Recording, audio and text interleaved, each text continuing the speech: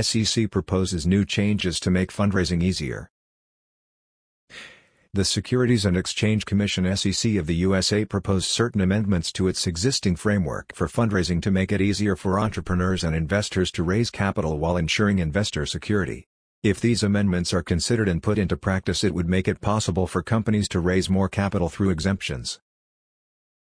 Today we proposed some changes to our exempt offering framework, and I suggest some additional changes we might want to consider, and Hester Peirce, at Hester Peirce, March 4, 2020.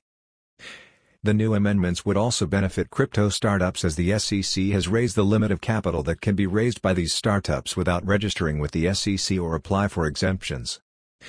The SEC in its announcement noted that the proposed changes to fundraising framework have been made after taking in inputs from the response to the Commission's June 2019 concept release on the harmonization of securities offering exemptions. How SEC amendments impact crypto startups. Earlier during the eco era, many startups and firms raised billions through crowdfunding and without registering with the SEC, claiming the token they were offering do not fall under the security category as they were utility tokens. This led to an era of scams and investors losing billions of dollars. The SEC also took many such companies to the court and either restricted their offering or charged them heavily for not registering with the regulatory watchdog. The prime examples of this are Kik and Telegram. Under the current proposed amendments to Regulation D, the limit of funds that can be raised has been increased from $5 million to $10 million. Under Regulation A, now firms and startups can raise $75 million, increased from the initial $50 million. The amount of capital that can be raised regulated crowdfunding has also been increased from $1 million to $5 million.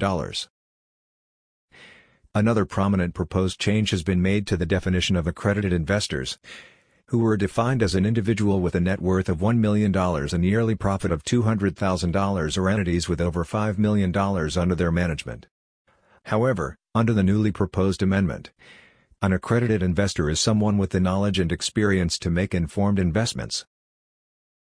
These amendments are open for public comment for the next 60 days, after which it will be put for the vote. You may also read: U.S. rapper discharged of securities fraud accusation. Digitex exchange faces the security breach from DigiLeaker. Homeland Security investigation uses ICE's new crypto intelligence program.